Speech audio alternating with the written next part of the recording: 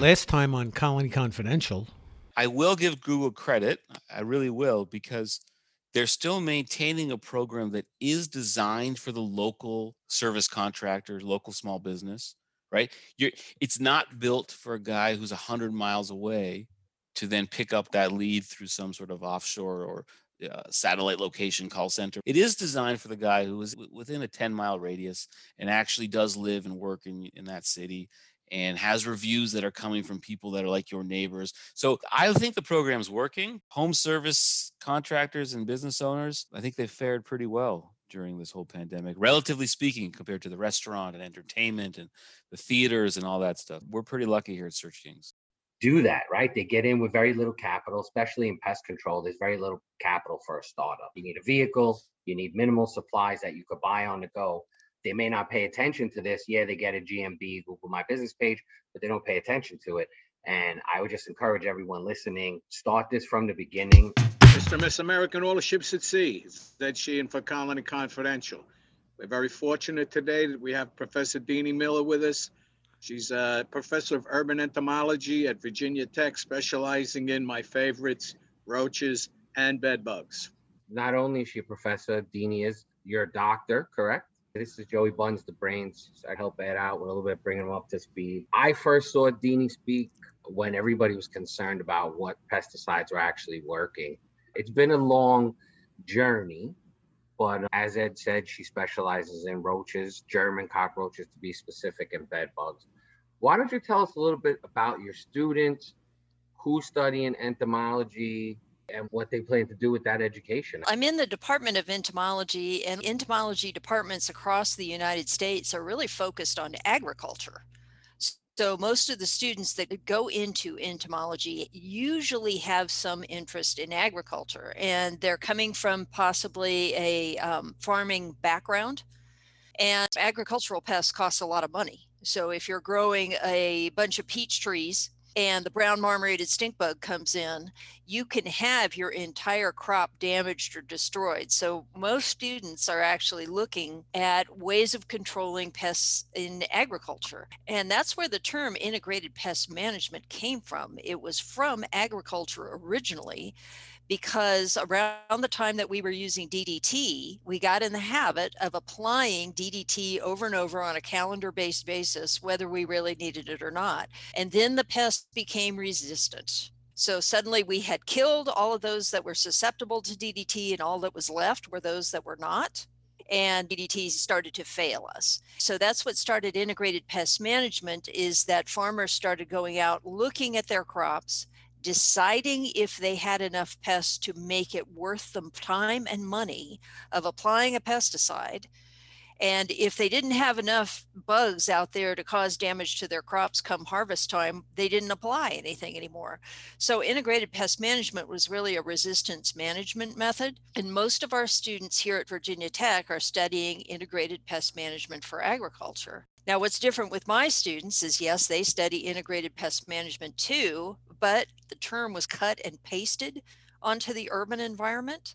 And one of the things that was totally lost was going out there and assessing the pest numbers before we decided to apply anything.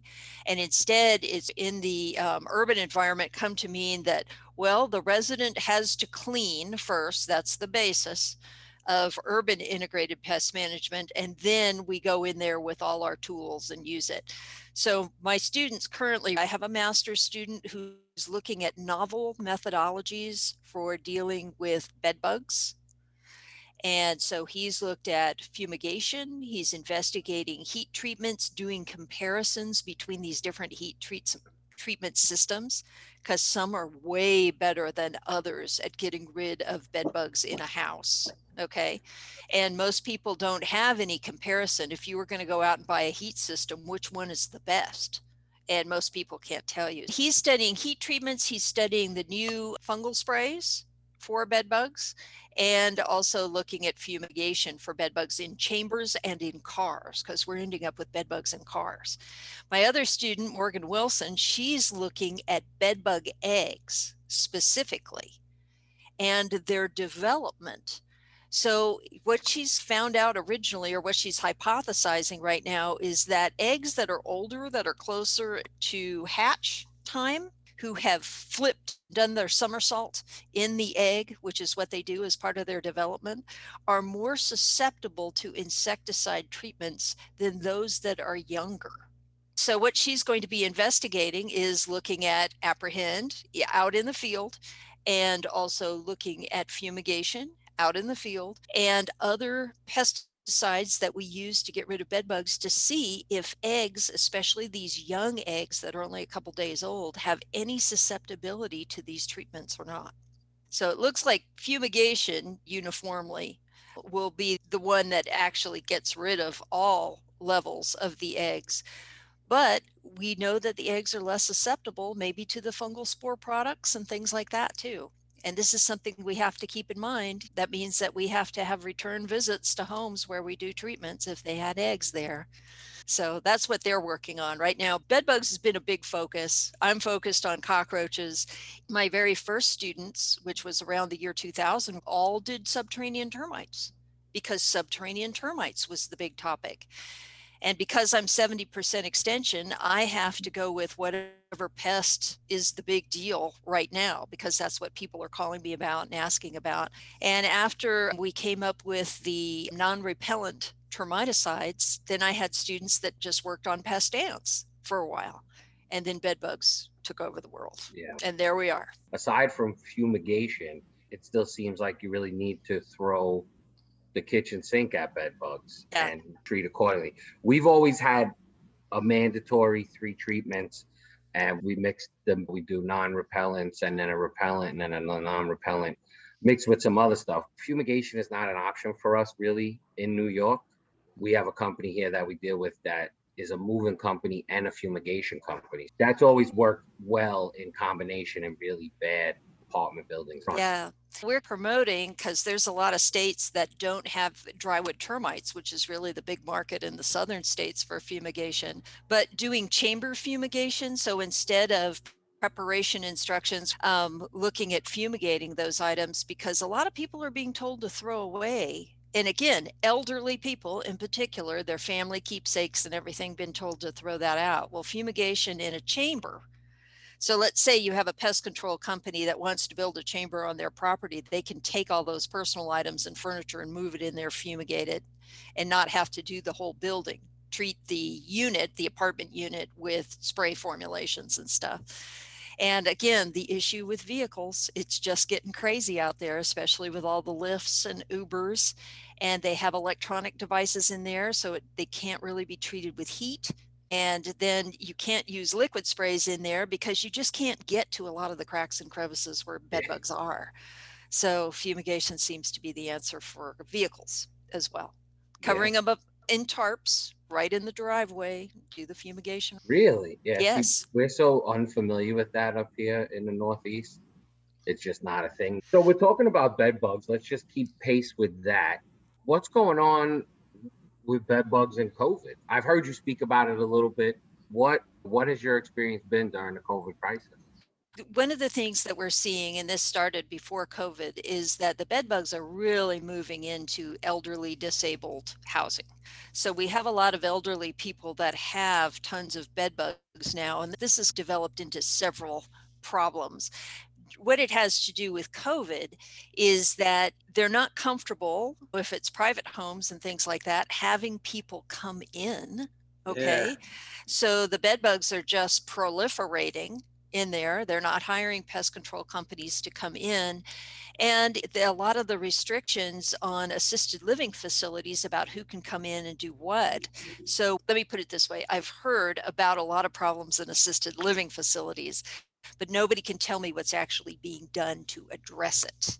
When maybe somebody's coming in and spraying some stuff because, the pest control industry is considered essential, but I don't know how thorough everybody is being. But what I'm seeing is a proliferation of bed bugs in elderly situations.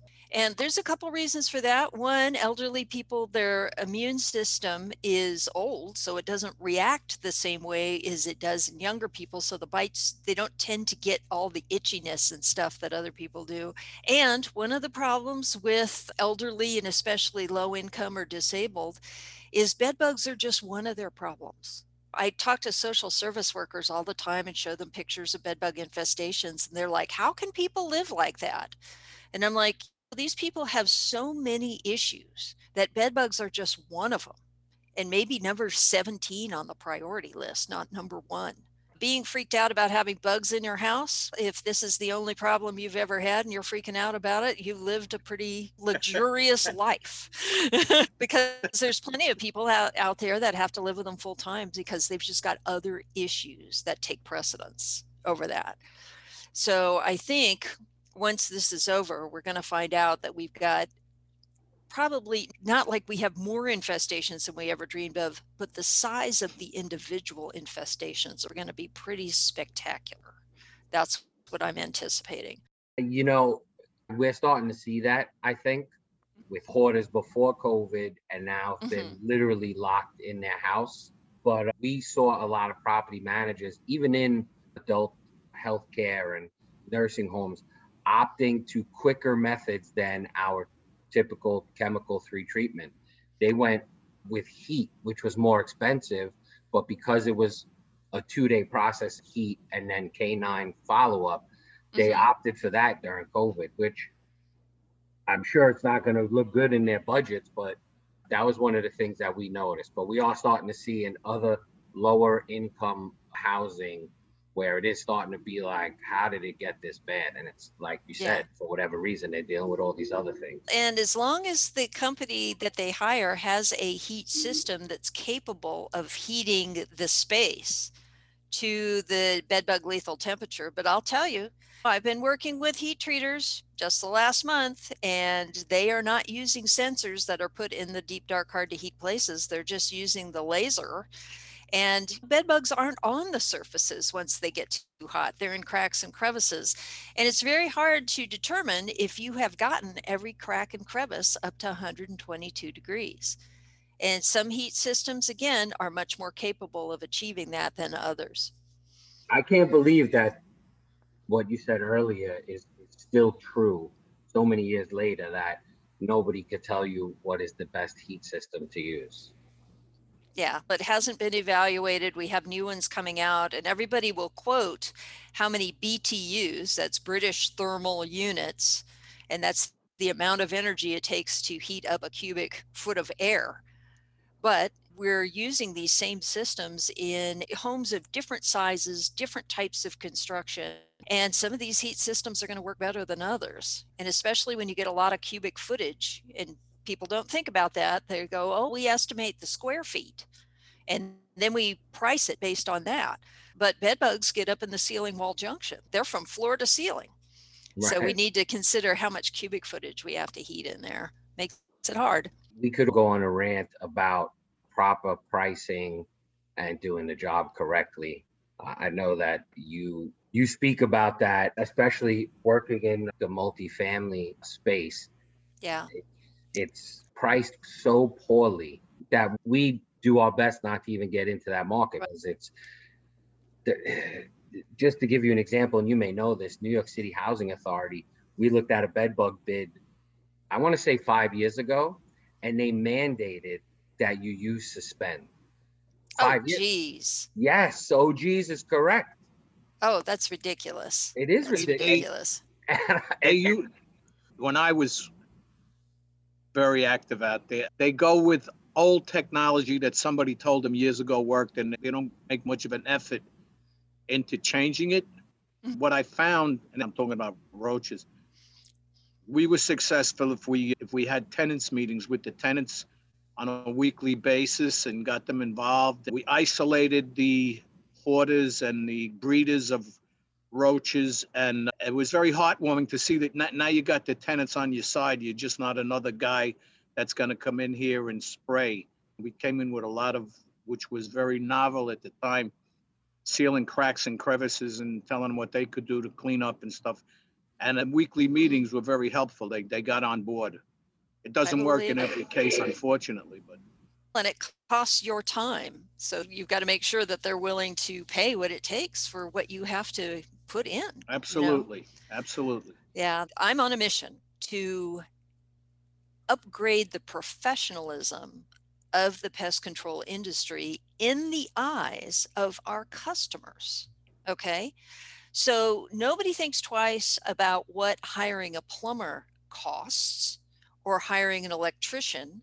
And yet we have pest control operators that have to be certified in the state. They have to get regular training and continued education units and have all of this knowledge.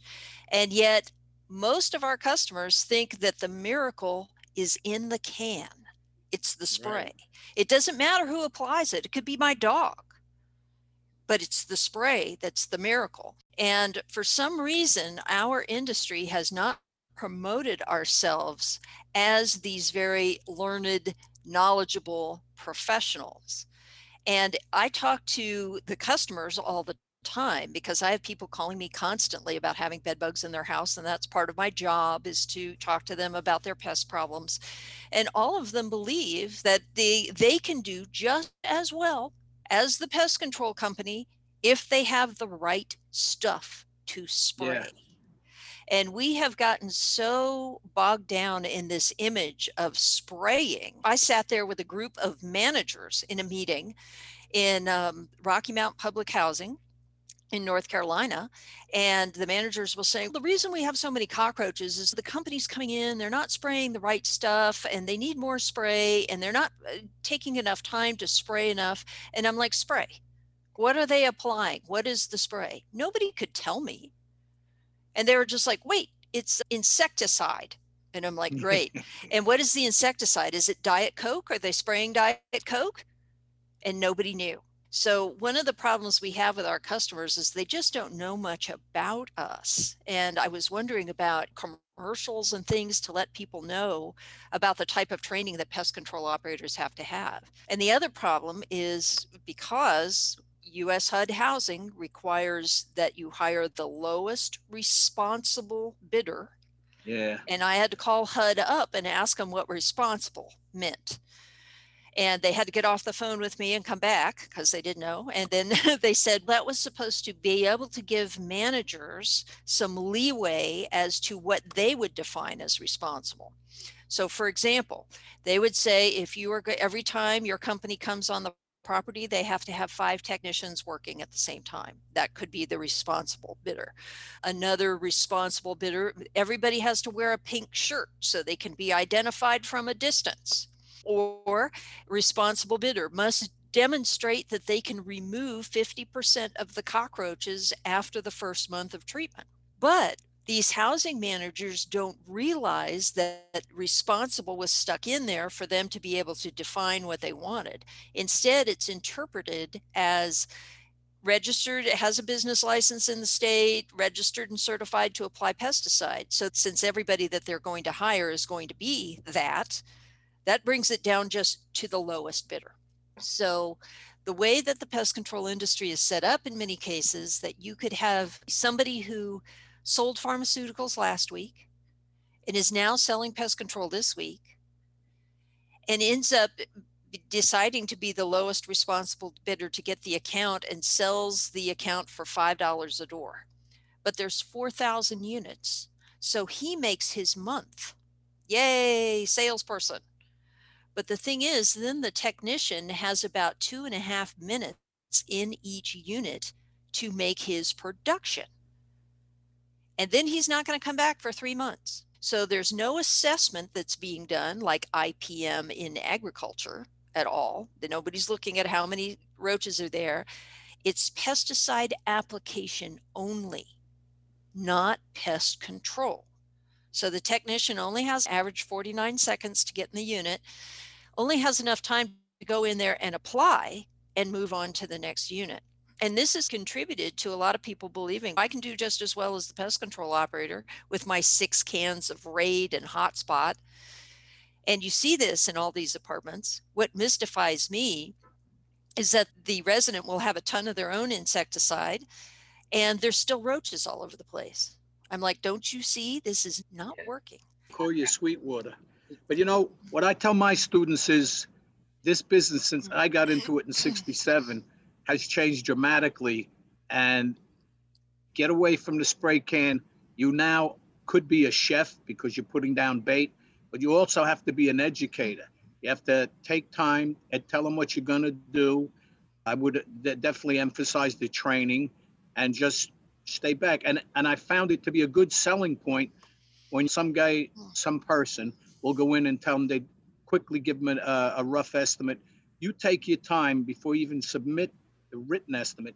Tell me your training, what you're going to do, how you're going to give them daily reports, not only on what we did and what we used, but also on what they can do to alleviate some of the problems. So we have to become educators in a sense to build us really tell the truth on how professional we are. And one of the issues with this in public housing has been, though, because the technician has so little time in there, if anybody complains, they have to have the resident out because they're going to spray, and they give the resident preparation instructions. You have to empty the cabinets and all this stuff. And the resident's gone when they go in for their 2 minutes and come out. If anybody complains there's still roaches there, they're like, the resident didn't clean up. They didn't prepare correctly. And that's as far as it goes. And believe me, these housing managers, if anybody complains again, you didn't clean up. We're such a litigious society. Everyone is literally just trying to cover themselves. Okay, we showed up. Here's the prep thing. You didn't follow it. And it just keeps getting passed down. We give everything to the client. We coach them through it. We do the town hall meetings. We do everything. And then once we get to the issue, the actual solving of it should be easy, but the person didn't prepare. Okay, let's get them to prepare another time. But it's like you said, it stops there. We did what we were mandated to do, and that's that. Okay. One of the things I'm promoting, okay, right now is assessment-based pest management. It's a different methodology where we go in, put traps in, 3 low-line sticky traps the night before. We quantify either by looking at it, are they high, medium, or low-level infestations? And then that determines how much bait we put out. Okay, we're only using bait, no sprays, because the cockroaches are resistant. They have been for years. And there's several scientific papers talking about the fact that, yes, if you spray them directly with a spray formulation, you can kill them. But as soon as that spray is dry, they will not pick up a lethal dose. So 40 minutes later, none of them are dying anymore. So we're putting out bait in quantities like 60 grams, that's 2 tubes of bait, 30 grams, 1 tube, and that's all based on our trap catch. The other thing we are doing is not asking the resident to do any cleaning or any preparation at all. And I've got a paper that came out in 2019 documenting the fact that we can totally eliminate their cockroach populations, completely eliminate them, without the resident doing anything at all. Now, is it going to happen overnight? No. We were treating these places for about 6 months, especially if you start in the summer where the populations are outrageous. But if we start in the wintertime where the populations are at a low, we can knock them out and not have that huge doubling, tripling, quadrupling that we see in the summer. So I'm promoting this assessment-based pest management. A lot of companies have adopted it already and been very satisfied with it. The bait is more attractive to the cockroaches than the food laying around. And we don't have to ask the resident to leave. And just Ed was talking about, because we don't ask the resident to leave, we can engage them. See what we're doing? See what we're doing? Do you have a place that we want? We put the baits in these wax paper squares. Then we can drop behind the refrigerator, drop in back of the stove, and they have about 0.5 gram each in there. And we can ask the resident, is there any other place in here that you see cockroaches that you'd like us to put these bait tacos? That's what we call them. And yes, put them behind my son's bed. Can you put them in this closet? And that has been incredibly successful. The other thing I have to ask the resident to do every time, can I ask you not to spray while I've put this bait out? Oh no, I've got to spray. I have to spray. And so I've been able to say, how about this? Don't spray for 3 days. And then I'm going to come back and see you at the end of this month and ask you what you think. And that has worked miracles, because most of these people in public housing have never been a part of their pest control at all, like Ed was saying, and nobody's ever asked them what they thought. 30 years we've been asking the residents to clean up, and in public housing, that's never happened. I'm like, we need to think of something else. We need to move on. And You- I you're promise drawing- you, we can do it. You're drawing them into the team. They're going to be part of the team. And when the team starts to win, they start to talk to their neighbors. And it's like a really good wildfire that spreads like, oh, they all want to get on board to be on a winning team, plus to get rid of the Right. insects. Right. So it's, yeah, that's a And great that's, system. it is. And again, while we're there, it takes a lot longer. It takes about 15 minutes for us to apply the 60 grams of bait. But I promise you, these apartments have not seen 60 grams of bait ever. Usually they get about 2 grams of bait and a bunch of spray, and that's it. But the 60 grams of bait, so we're in there for a little while, but it gives us an opportunity while we're there to tell the resident what we're doing and why, and ask them if they'd help us out. And asking for their opinion is a big deal because nobody's ever bothered to ask. Yeah. You know, and if they understand what you're attempting to do and stuff, and then you're able to show them. One of the things that amazes me is we're making these bait tacos and we're setting them all out on the table or on the kitchen counter or wherever while we're making them. And the cockroaches, who have other food sources laying right there from the dishes in the sink, will come right over and start eating them there. And if you can show that to the resident, they're like, oh, because a lot of them believe that baits don't work. And I think one of the reasons is that baits are usually applied with spray. The baits get contaminated by the spray, overspray basically. And the cockroaches just aren't interested in eating that, especially when they have other things. So we're using the bait alone, and I'm using all the gel baits out there, the ones from MGK, the ones from Bayer, the ones from Syngenta, and rotating them every 90 days. And the cockroaches have loved every one of them. Good That's times. good news. Yeah. And the other thing about the wax paper tacos, which is really advantageous, is the cockroaches will eat the line of bait out of the taco and chew right through the wax paper. So at the end of the month, I can gather these wax papers up and show them all with all these chew marks all the way through them to the resident and go, look at that. They're like, wow.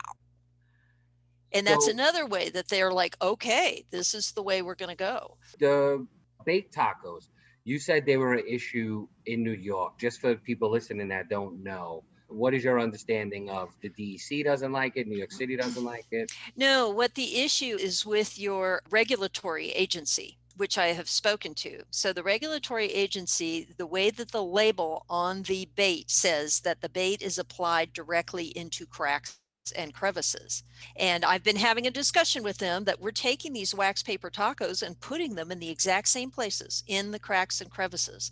But because the wax paper is not on the label, your regulatory agency says that it shouldn't be used that way up there. But we're working with them to try and get that changed. Because the other thing is, you guys have seen this, I'm sure, is that you can go into a home that maybe hasn't had cockroaches and you can see the bait placements from 1998 still hanging on the walls. Yeah. And I've got a restaurant right across the street from me here at Virginia Tech.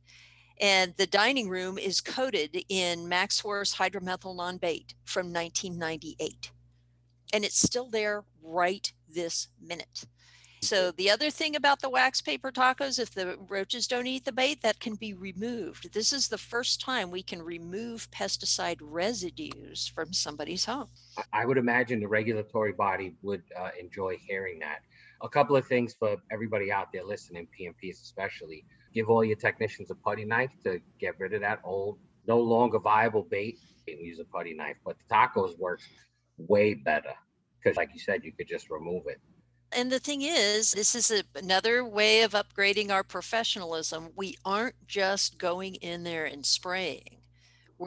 As Ed said, we're having conversations with the resident about what we're doing, letting them know that we know how to handle this. And we're not sitting there using them as the excuse for why it's not working. Well, what can I do? Imagine a plumber coming in and saying he can't fix the toilet because the people keep pooping in it. So we can go in there. We have the power. I've got all the data showing that we could totally get rid of the cockroaches without asking the resident to do anything. Why? Because we're a specialized industry. We have intelligent, talented, knowledgeable people working, and we can conquer the problem. We don't have to go and say, well, if the resident doesn't do it right, what can I do? And that's Pest Control 101. Every apartment in a building may need to be treated completely differently. You were talking about professionalism and boosting the image of the industry. That's kind of how I was raised. I was 8 years old and had to put on a suit to go to a Pest Control Association meeting. And I felt at the time like an idiot because it was out of 150 people, maybe 10 people were dressed in suits. This has changed over time. It's what we have promoted forever, what the podcast is about, getting people to believe more that they are a true professional in our industry. I agree with educating the customer base, but the guys that walk around in dirty dungarees and a wrinkled shirt, they need to buy into believing in themselves too. That's why they charge $25. So I think it's a professionalism, definitely educating the customers. But once you look at yourself in the mirror and feel good about yourself, even if it's just a uniform, I wear a uniform almost every day for my team. I'm not in a suit every day, but I wear a suit when it's necessary. But the professionalism overall and education overall, I think starts with us internally as an industry, and then we would just exude it. Then you don't even know, like you just find yourself sometimes and someone, just talking naturally, and someone would be like, I didn't even know bed bugs or roaches, or was that serious or scientific, or there was all this method. Well, I can't tell you how many clients we've gotten just by a conversation like this, where I'm telling them, you got to do this, and then have you done that, and what are you doing with the team? We just got a huge building, and the guy was like, when you said town hall meeting, nobody's ever mentioned that. And I was like, yeah, it's even in the contract that we'll do 2 of them a year for free. And he was like, yeah, that sold the partners on it. And we've been doing that forever. But we do need to start internally. I think NPMA can help with that. And I think we should promote what we actually do rather than trying to glamorize it. You know what I mean? Yeah. I just don't think it shows our capabilities. I think instead of a video where you have a very country-like setting with a beautiful house and a nice little lady, we should get into these urban settings. Yeah, White House. And she's, ooh, and he's showing her like pest entryways and things like that. And then they were showing the technician working in the back of a restaurant, which looked very neat and tidy. And then there was a home with a bunch of people sitting in the living room that they're getting ready to go in and treat and all this. Now, what it totally did not show is some of the horrific infestations that we deal with in people's homes. And I feel like we would have a much better chance of getting a message across about what we do if we weren't promoting pest control as looking like a luxury item, okay, but actually showing the challenges that pest control operators face. Let's say we made a commercial about going into a home in low-income housing where there are just clusters of German cockroaches everywhere. And then that technician is able to go in there, do some baiting or whatever, talk to the resident and say, okay, don't spray anything. I'm going to be back this month and ask you what you think, and then show the difference. And I think we should promote what we actually do rather than trying to glamorize it. You know what I mean? Yeah. I just don't think it shows our capabilities. I think instead of a video where you have a very country-like setting with a beautiful house and a nice little lady, we should get into these urban settings. Yeah. Next time on Colony Confidential, you were talking about professionalism and boosting the image of the industry. That's kind of how I was raised. I was 8 years old and had to put on a suit to go to a Pest Control Association meeting. And I felt at the time like an idiot because it was out of 150 people, maybe 10 people were dressed in suits. Thanks for listening, and don't forget to subscribe and review. Send us anything you want us to know about at colonyconfidential@gmail.com. So how I got started in pest control is obvious, through my father. My name is Edward J. Sheehan. Joseph P. Sheehan, Colony Pest Management, Brooklyn, New York. So, Colony Confidential is about money. I said I want cash. Business. This particular technician is the reason that we have to ask every potential employee, and are you afraid of bugs? Get out of here. Family. course, my beloved mother told me I hit the bottom of the barrel. They had sent me to a good Catholic education, and now I'm the goddamn rat catcher. And he asked me if I wanted to take the business over, and I didn't at all. I hated pest control, but probably more so working for the family business. Working with family is the toughest thing you'll ever have to do. Or it could be the best. Mint. Colony Confidential. This all has to be edited, deleted, and burned.